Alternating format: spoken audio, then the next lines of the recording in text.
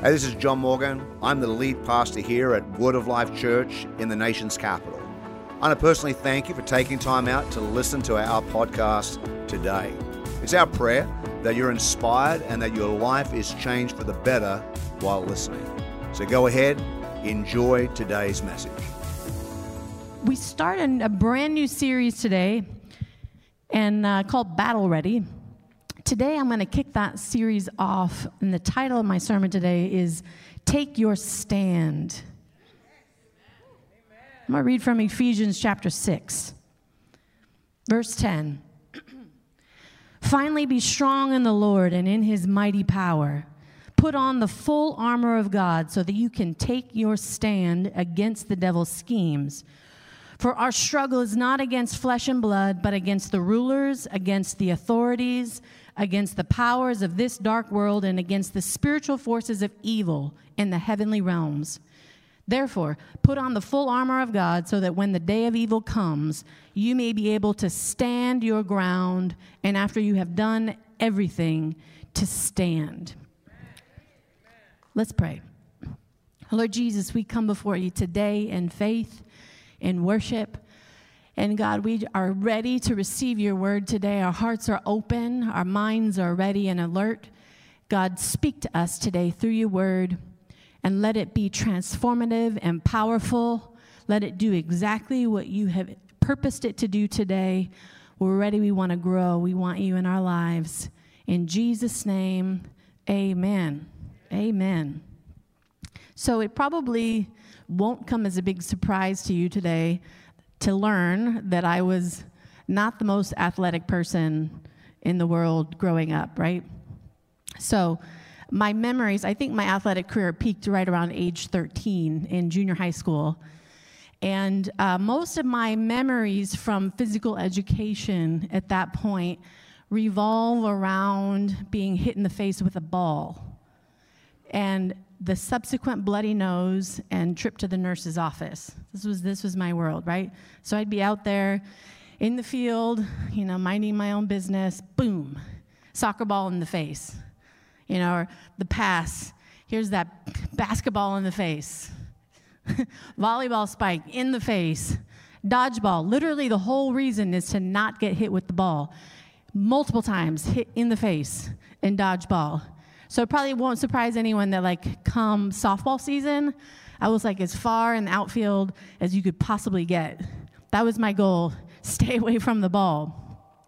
It's not the ball that I could see coming that was the problem. It was the ball I didn't see coming. And that's the thing. I think it was more an issue of what I didn't notice was happening around me than it was that I couldn't catch a ball. Although I probably couldn't catch a ball either. Both are probably true. I just wasn't paying attention.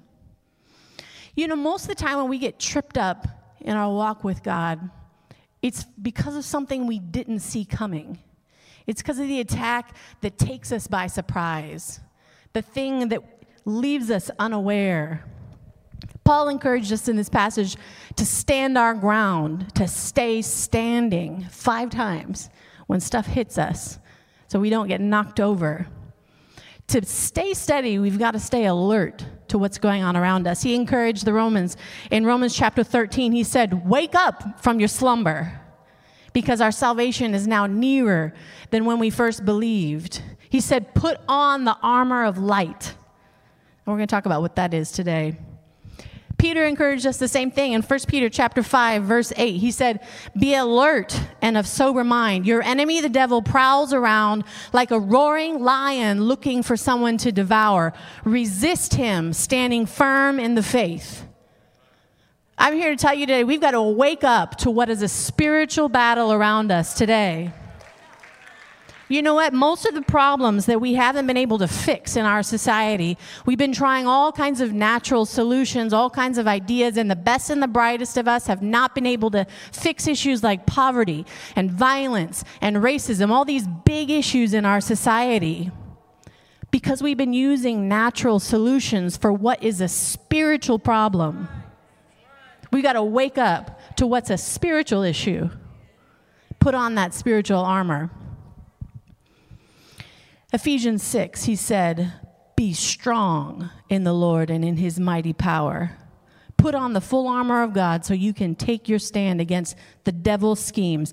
Now that word here, the devil, that's translated the devil, in the Greek it means liar or slanderer. All these schemes are based on lies. Because the devil's strategy, the one thing he's got in his toolkit, is to take us by surprise, to deceive us where we don't see it coming. And I got to tell you, we do have a real adversary, the devil, and his helpers. John 10:10, Jesus said, the thief comes to steal, to kill, and to destroy. He said to some evil people in John 8:44, you belong to your father, the devil, and you want to carry out your father's desires. He was a murderer from the beginning, not holding to the truth, for there is no truth in him. And when he lies, he speaks his native language, for he is a liar and the father of lies. Nothing he says is true. You know, there's some things that happen to us, bad things that happen to us that aren't because of the devil. They're because we've made bad choices. So if I eat bacon every day of my life, because I love bacon, you know, I turn 45 pretty soon, but probably by my 45th birthday, I can expect I'm going to have a heart attack. That's probably going to happen. I can stand there on that day and say, the devil gave me a heart attack. Or I can be realistic about it, thank you, and realize that probably the pig in my veins, the pig fat in the veins, is what actually produced that heart attack. Now, what might have happened is that the devil might have deceived me into thinking that eating bacon every single day of my life was a good idea. That's where that might have happened. But we can break a lot of those generational issues if we're alert. Yeah. Cheers for no heart attacks. I appreciate that. Our struggle's not against flesh and blood, but against the rulers, authorities of evil here on earth and in the heavens. This is not a solo fight, but it's something that we're all in. There are some things that are spiritual issues. They're not natural issues. And Paul's trying to help the Ephesian church understand. Sometimes we want to put it on a person. This person is attacking me. This group is attacking me. I feel like everyone's against me. But it's not really about the person. It's not really about the group. It's not about the political party. It's not about anything. It's about something spiritual that's happening. There's spiritual resistance happening.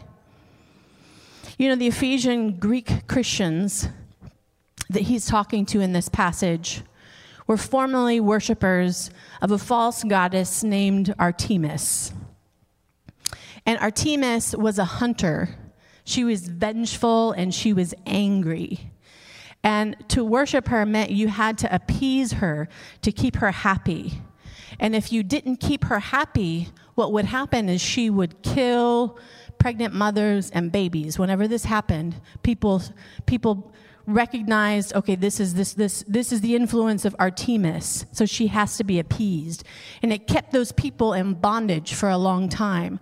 So what Paul's trying to do to the Ephesian Christians who had formerly been worshiping her is say, hey, listen, you got to recognize that there are spiritual wickedness in this world, and this is part of that spiritual wickedness that exists. And you know what? Today, we've got to make the same connections. And in American society, we worship false gods too. Now, we don't call them gods, so they're a little harder to identify. But they are philosophical foundations that are at the center of our culture. And we worship them. Some of them include hedonism. That's the false god of appetites. It lies to us and tells us that whatever desires we feel should be satisfied, that we deserve to have them satisfied. But the lie is that it's never satisfied, and it enslaves us to addiction, to sexual brokenness.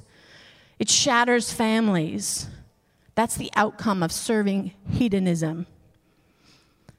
There's the false god of consumerism. It's the false god of loving stuff. The lie is that the more expensive, the more luxurious the stuff, the more social status we have, the more people will respect us and notice us. But it's never satisfied. And it leads to debt and enslaves us to endless interest payments. There's the false gods of subjectivism and humanism. And these gods tell us that only my personal experience defines what's real, what's true. That my truth is the only valid truth. That humans can determine right and wrong. That there's no eternal truth. This false god uproots us from the truth of God's spiritual laws to a new adaptable moral law that has a basis in human ideas, in cultural trends, so it shifts from generation to generation, from person to person. And you know what? This false god leads to harsh judgments based on a completely changing moral system. So people are constantly bound by anxiety, by shame, by guilt, and confusion because what used to be wrong is now right, and what used to be right is now wrong, and they don't know what to do. You know what? These false gods, they want our service. They'd like to keep us stuck. They want us to believe the lie that they'll take care of us, like we aren't really in control. But this feeling is a lie. As Christians, the Bible tells us that we are not slaves to anything. John 8:36, Jesus said, "If the Son sets you free, then you are free indeed." And you know what? Sometimes we have to stand up and defend that freedom because the enemy would love to rob it from us. And sometimes we have to take our stand for those who are more vulnerable, our children, or people who are not spiritually aware. We've got to take our stand against those lies. Ephesians 6:10 says, "Be strong in the Lord and in his mighty power." And you know what? This isn't just something that's like an inner toughening up. I got to, This is an authority, a dominion that comes from the Lord to us. He gives us his strength and his authority. And Revelations 12 gives us a spoiler alert. You know what? In the end, Jesus wins. The enemy and all his minions get thrown into the lake of fire forever. We already know the outcome of this story. You don't have to be afraid of the devil. You don't have to be afraid of his lies or his deception in your life. If we will just resist, we will win this fight. Romans 16:20 says the God of peace will soon crush Satan under your feet. In Matthew 16:18, Jesus said, "On this rock I will build my church, and the gates of Hades will not overcome it. I will give you the keys of the kingdom of heaven, and whatever you bind on earth will be bound in heaven, and whatever you loose on earth will be loosed in heaven." The church collectively is advancing, and Hades, that symbol of death itself, cannot withstand the strength and the power of our Almighty God that he's given to us. So how do we do it? How do we take our stand? Paul says you start by putting on the armor of God. Verse 13, "Therefore put on the full armor of God, so that when the day of evil comes, you may be able to stand your ground, and after you have done everything, to stand." Paul's talking about Roman military tactics here. He's talking about taking the high ground and standing instead of retreating and letting things go. He says that armor of God is going to defend us. It's going to protect us in that. And here's what's so special about that armor. It's not just armor that God gives us, but it's armor that God himself has used. Isaiah 59 verse 16 says, God saw that there was no one. He was appalled that there was no one to intervene, so his own arm achieved salvation for him. He put on his own righteousness that sustained him. He put on righteousness as his breastplate and the helmet of salvation on his head. He put on the garments of vengeance and wrapped himself in zeal as a cloak. See, here's the thing. That armor of God that Paul is describing here, this is armor that God has already used. It's been battle tested. It's been proven to be effective already. It works.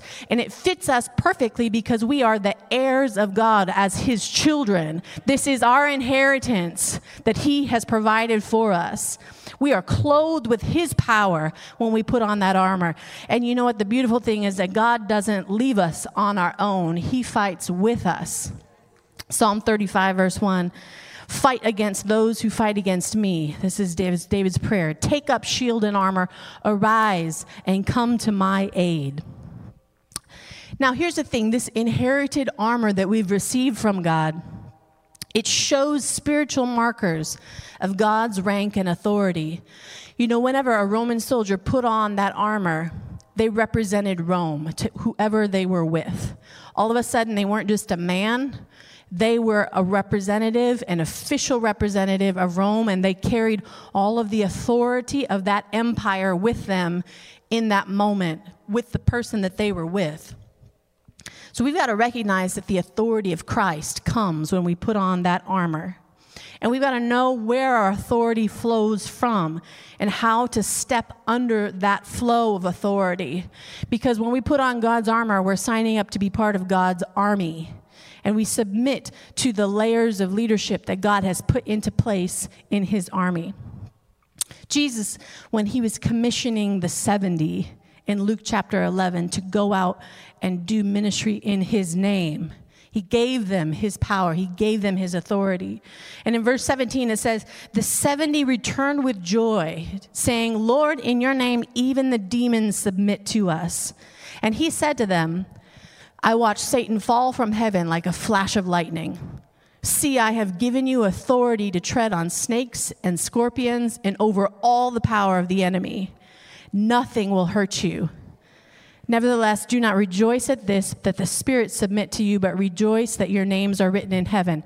See, when we submit ourselves to God, when we give our whole life to Christ, when we submit ourselves to the authority of the scriptures, even when we don't like what it says, when we submit ourselves to the human authorities that God has put in place in his kingdom, then that authority flows down and we receive that same power that Christ gave his disciples where nothing can harm us. And that doesn't mean that we are controlled or dominated. It means that we recognize where the source of our authority comes from. So we don't want to step outside of that because it makes us vulnerable. Jesus said to his disciples, this isn't something for you to lord over people.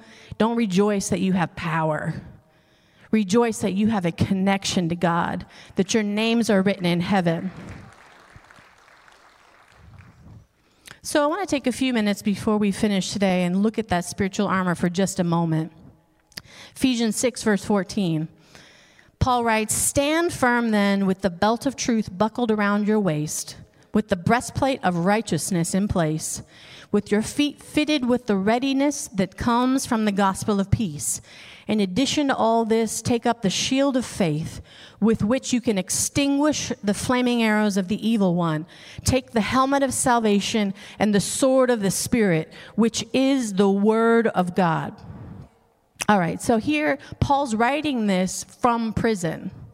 He's surrounded by Roman soldiers as he writes this, and he's probably looking at them as he's writing them, describing what he sees in a Roman legionnaire. These pieces are what a Roman legionnaire would have worn as their armor. And this special dress was an indicator of their Roman citizenship, and it protected them. So the belt of truth, that was a military belt. It had hooks and loops on it. Weapons would be attached to it. It was also the type of buckle that it had on it was a representation of the rank. It was a symbol of authority. As we put on the belt of truth, we hold the standard of the truth of the gospel in the face of the devil's lies to our culture. And we live in a reliable and integrous way where what you see is what you get, and that protects us. The breastplate of righteousness, and that same word pistis means justice. We put it on to cover our heart, to cover our vulnerable organs. And this isn't just a point of receiving the righteousness of God that's imputed, but it also is joining in the righteous works that God is doing in the world around us. It is bringing justice, imitating God in his righteous acts to bring rightness to the world around us. Feet, wearing the gospel of peace. You know, those Roman sandals had cleats on the bottom of them, and those cleats helped them to dig in and stand sure-footed and stable when they were being attacked. And that peace of the gospel keeps us sure-footed and stable when we're under attack. The shield of faith covered most of the body. those shields, those Roman shields were coated in hides, animal hides, and they would soak them with water before battles, and that when fiery arrows would get shot at that legion, those arrows would be extinguished against that wet hide. And that's what Paul's visualizing when he's describing this. And that shield was also a weapon where they could push forward through a crowd with that shield. Helmet of salvation. That Roman helmet, it united them. It covered their facial features. It covered their hair. It made them look the same as everyone else. It gave them a new identity. And so when we cover ourselves with the helmet of salvation, we're taking on a new identity that covers our mind, that says, I am a Christ follower. I am a Christian. And that helmet was intimidating to the enemy. It made them taller. It made them fierce. The sword of the Spirit. It defends us with the truth when the enemy is lying to us. And we've got to find strategies for how to put this into work in our life when we're struggling in our minds. And there's all kinds of things that you can do to engage with Scripture, whether it's using a daily Bible reading plan in the Bible app. There's all kinds of technology there. We introduced you all to the SOAP devotional method. Just gives you a practice for how to engage Scripture as you read, Scripture memorization. What I've done sometimes in the past when I was struggling with something is put a Scripture on my lock home screen on my phone. So every time I pick up my phone, that passage comes up and it's the first thing I see. And it reminds me of the truth of God's Word. I've done it with an index card. If you're old school, a little index card that you carry around in your pocket or in your purse with you. Using a concordance to look up scriptures by topic or internet searches, all those kinds of things are great tools. I want to encourage you to think about maybe taking notes. I'm giving you all kinds of great passages and scriptures, but take notes with you. And there's been many times when I've gone back to my notes to help me remember what I heard in a service. Sometimes even years later, God will remind me of something and I'll be like, what was that? And it'll bring strength to me when I'm dealing with something in particular. All right, so how do we use this armor to take our stand when we're under attack? I'm going to give you a couple points and then we'll close. First thing is to enlist in God's spiritual army. Listen, you can either be mowed over by the spiritual armies of the devil or you can sign up for the fight and be properly equipped and alert. Those are your choices, really. If you're in this, you're in the battle. But it requires us to have an all-in mentality about it. In 1 Kings chapter 19, there's a story about the call of Elisha. I'm going to read you from verse 19. It says, So Elijah went from there and found Elisha, son of Shaphat. And he began to disciple Elisha, who took on his prophetic ministry. He was plowing with 12 yoke of oxen, and he himself was driving the 12th pair. Elijah went to him and threw his cloak around him. Elisha then left his oxen and ran after Elijah. Let me kiss my mother and father goodbye, he said, and then I'll come with you. Go back, Elijah said. What have I done to you? So Elisha left him and went back. Now listen to this. He took his yoke of oxen and slaughtered them. He burned the plowing equipment to cook the meat and gave it to the people, and they ate. And then he set out to follow Elijah and became his servant. I think this is the ultimate all-in moment. So what's happened is you have Elisha, who sounds like a fairly prosperous farmer. All of a sudden, Elijah comes in, throws his cloak over him, doesn't say a word to him, and Elisha's like, that's it, I'm in, that's my moment, I recognize the opportunity. And he makes it so that he can never come back to what he was doing before. It's not like, oh, let me give this to my brother and you take care of things. He killed his oxen and burned the plows. There was no going back. It's like, I don't know if you've ever lost a bunch of weight and then threw away all your fat clothes. It's like that. Or maybe you were always skinny and that was never an issue, but it's like when you do the big chop. It's not coming back. It's over and done with. The toothpaste is out of the tube. It's not going back. But that's the kind of resolve that we've got to have when it comes to engaging this fight, where we say, you know what? This is all of me. All of me is all in. This is what God is calling us to. And you know what? There's a lot of you here who've been in this fight for a long time. It can be really tempting when you've got decades into this, to take a step back and say, you know what, it's the next generation's time to fight. I'm tired. Time for me to take a step back and focus on my family. I've got a brand new baby. It's time for someone else. Or it's not my turn yet.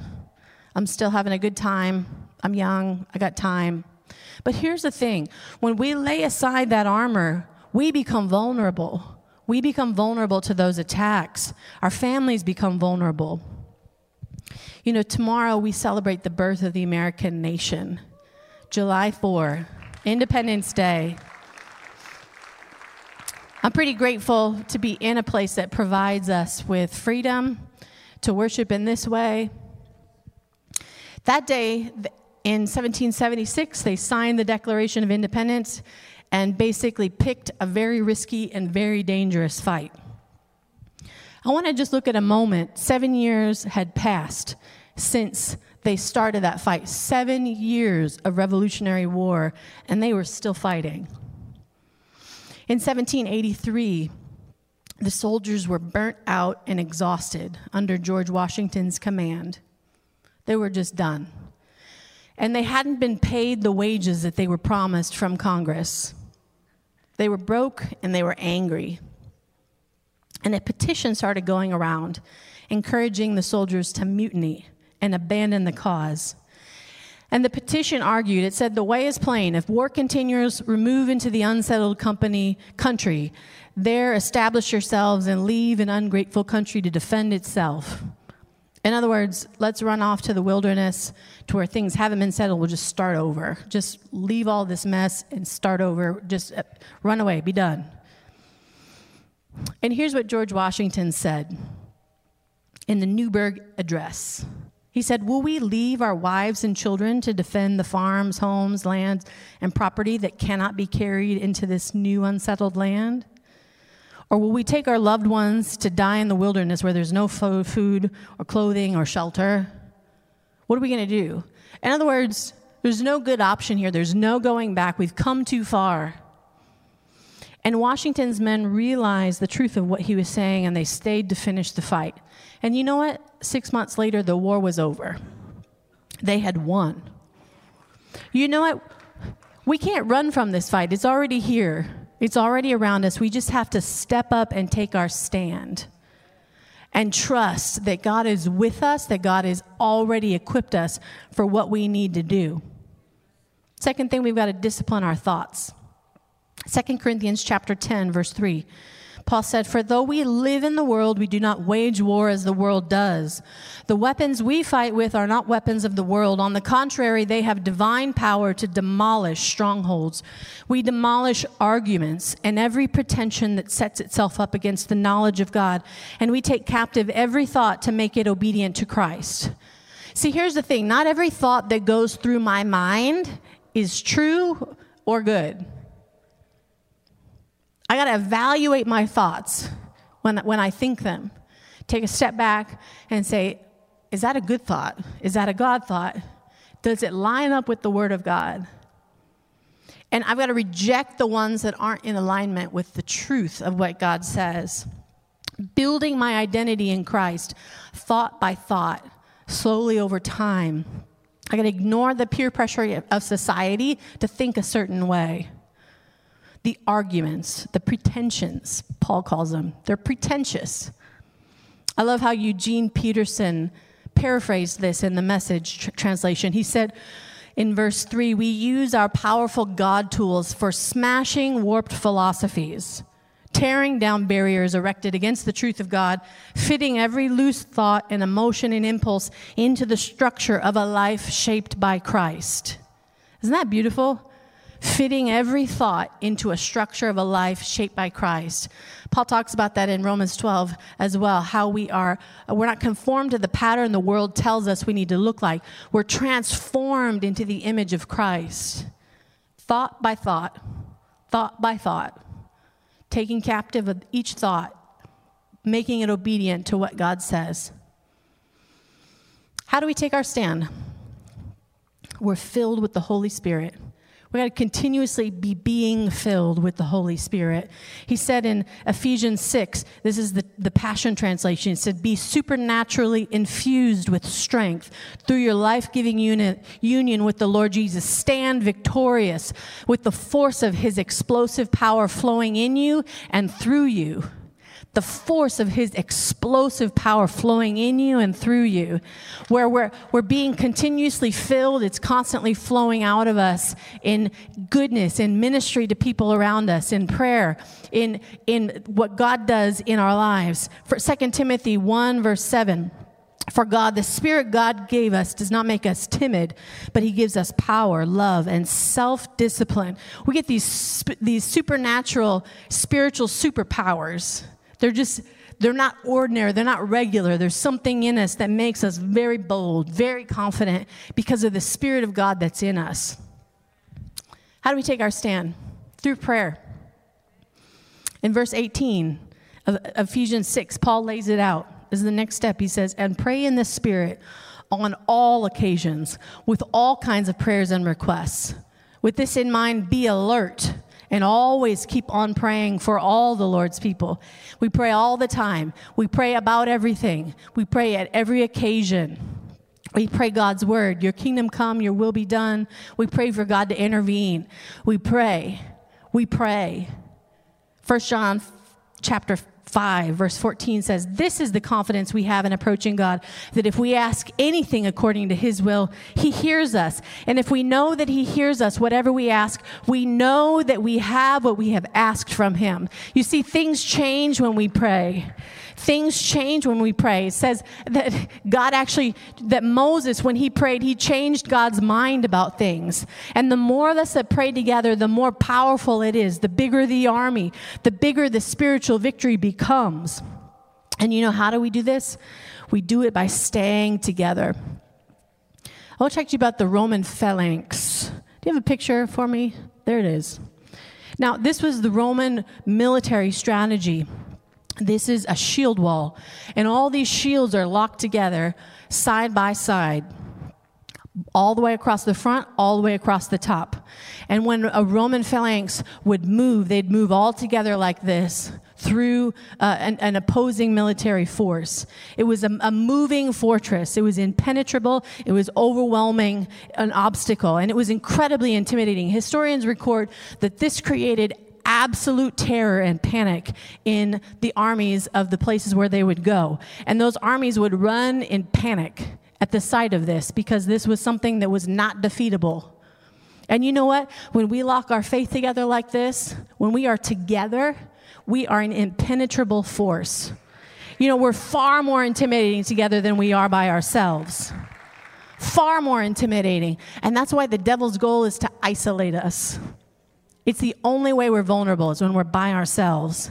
You know, when we weren't meeting together during COVID, the height of COVID, so many were spiritually vulnerable. You still see it today. And the lie that the devil circulates is that the church and its leaders are hopelessly flawed, and so we're just better off doing our spirituality alone. It's a lie. To put that back up there, that's what we look like to the devil when we stay together. That's what kind of power and authority we have when we stay together.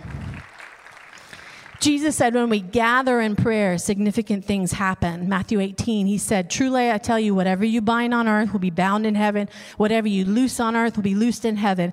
Again, truly I tell you, if two of you agree on earth about anything they ask for, it will be done for them by my Father in heaven. For where 2 or 3 gather in my name, there I am with them.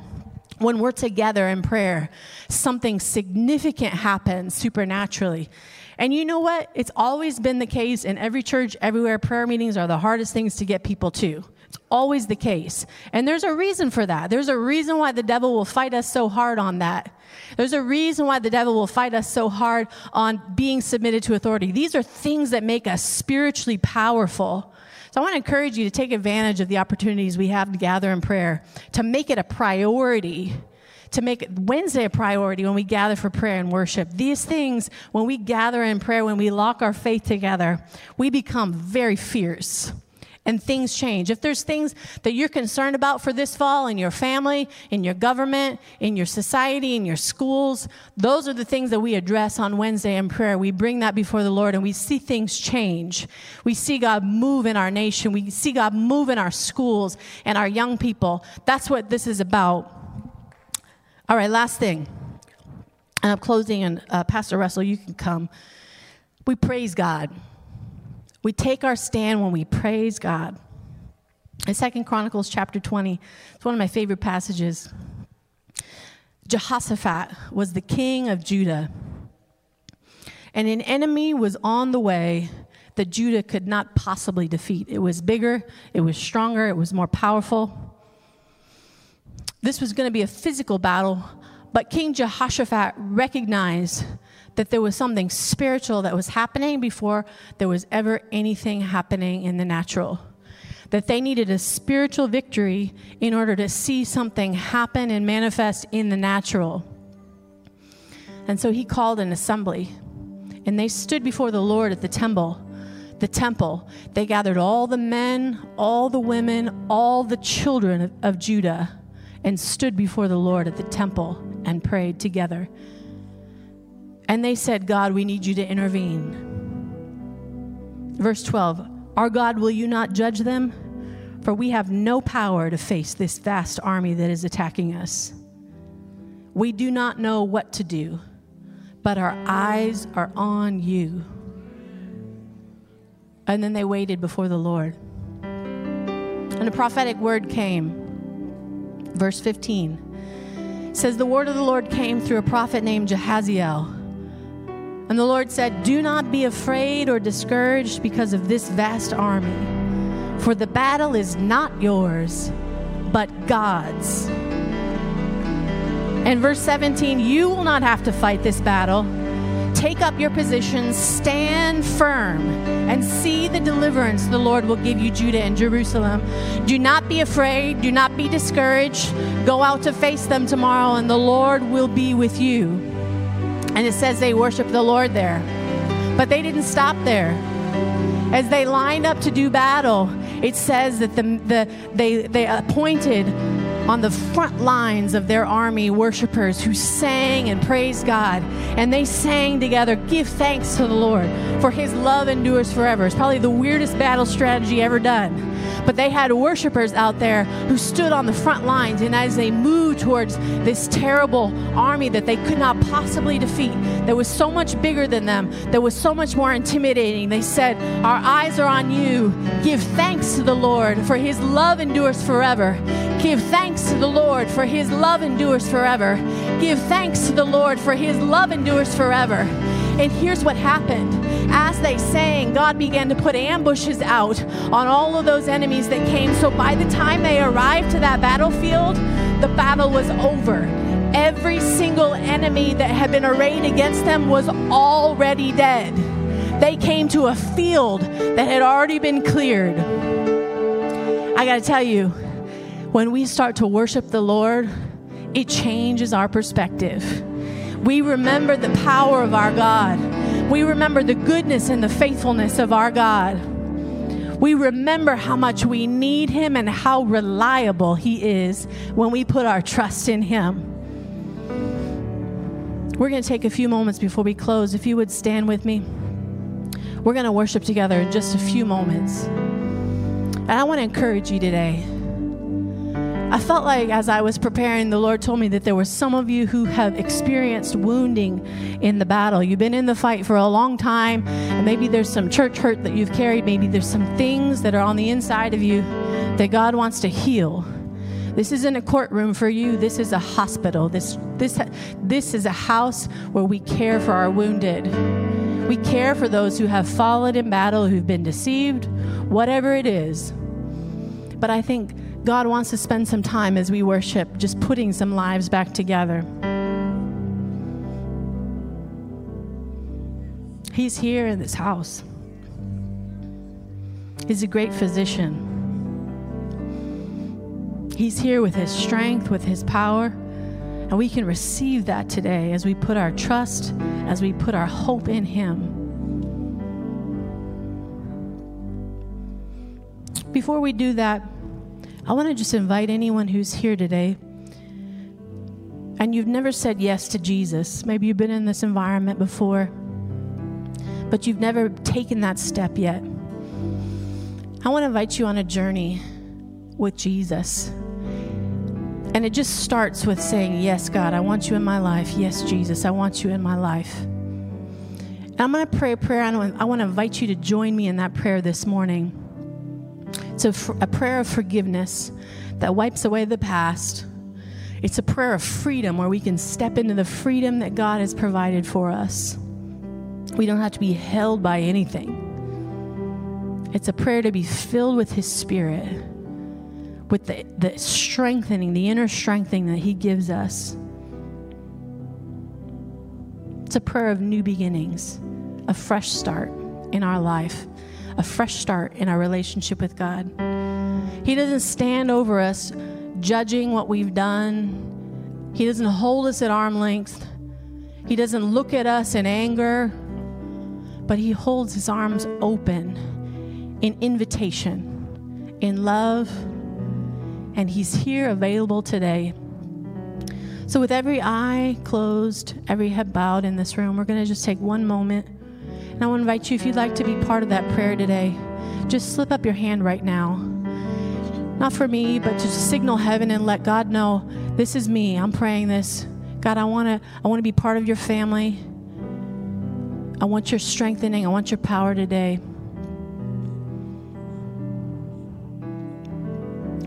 I see a couple hands here today. Thank you for that step of faith. Church, can we pray this together in faith? Lord Jesus, thank you for loving me to new life. I give myself to you today. Be my Lord. Fill me with your Spirit. Forgive me of my past. Free me from whatever holds me. I want to be a child of God. From this day forward, I choose to follow you. My future is secure. I'm a child of God. In Jesus' name we pray. Amen.